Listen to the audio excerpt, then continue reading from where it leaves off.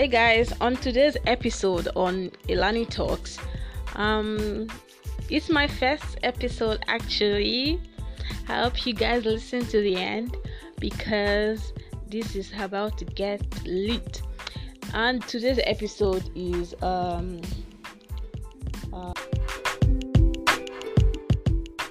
title is Woes of Unrequited Love and Toxic Friendship.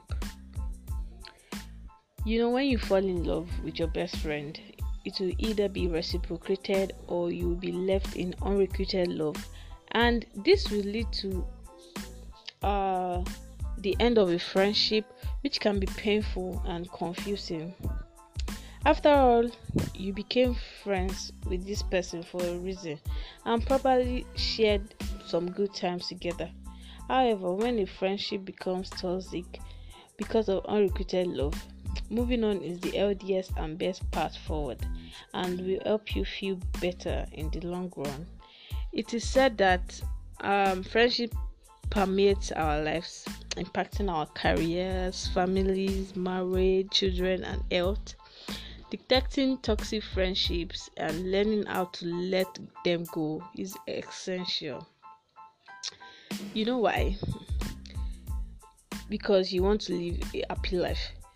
Get into the habit of self-hypnotically projecting your mind into the future to a time when you can look back to the present and wonder what all the fuss were about. It sounds romantic to love someone with all your heart and soul, whether or not they love you back. But the reality is very different and painful. The pain of loving someone who doesn't feel the same way about you can be almost unbearable, because I've been there. It certainly doesn't feel romantic, it just feels devastating. To know that you are in an unrequited friendship or relationship, okay, let me tell you 9 signs so you know. The first sign here is you are always the one reaching out. You are the first one to call, text, email, Facebook, tweet, Instagram. You are the first person. Number 2, the 1% of time they do make the first move is because they need something from you. I think if you can relate now, I think you are in an unrequited relationship. You are never actually invited to hang out with them. If you are honest, you usually invite yourself. Number 4, it feels uncomfortable when you hang out with your other friends. You can't quite put your finger on it. You have several photos of you and them plastered all over your digital life, where they keep you to the bare minimum of theirs. They don't even have your picture on their phone. Additionally, you always ask to take pictures with them when they have this. They seldom ask you. It's you that's always initiating photo. They are constantly making fun of you, and not in an "I tease you because I love you" kind of way. It's more like you are so pathetic, get a clue kind of way.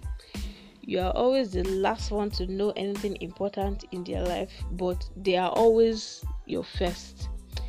Number 8, they constantly canceling plans. They cancel plans. When you finally get together, they are likely to ditch you for complete strangers.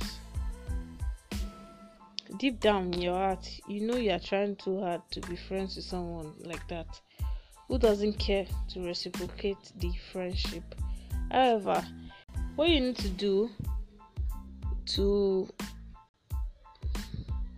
after you notice this sign, you just need to focus on yourself.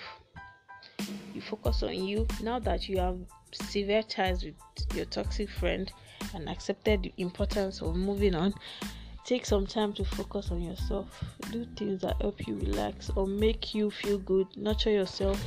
Swim, jog, paint, watch a movie like I do. I watch a movie or I talk to other friends. Remember the truth. When mourning the loss of a relationship, it is easy to remember the good times and to wonder if you made the right decision to end the relationship. Friendship can also become so comfortable that it's hard to let them go.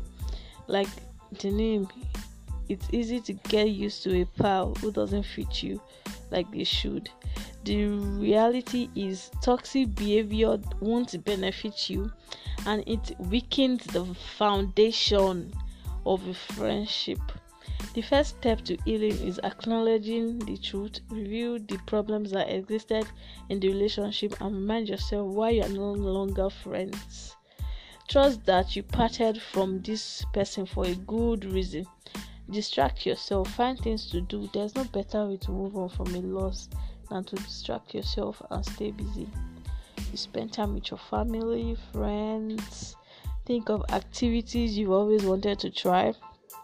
Take up a new hobby, join a book club or local sports team, or take a cooking class, or you just go find other friends. You make new friends. Yeah. One of the best ways to heal from a toxic relationship or friendship is to make new people. Meet new people. Go out. There are plenty of friends out there that wants to be friends with you. Know that it is all right, and this too shall pass. Remember, sometimes you need bad things to happen to inspire you to change and grow and be better. Never contact a toxic person. No, never. Don't do it. I know you'll be you'll be tempted to call them, but don't do it. You deserve nothing but happiness, and it was not and never will be from them. You don't ever need to feel drained and exhausted over someone. I know with 2 points, either you related with it, or you know someone that is going through this. I want you to play my podcast to that person, and please make other people listen to my podcast. Thank you. Until the next episode. Bye.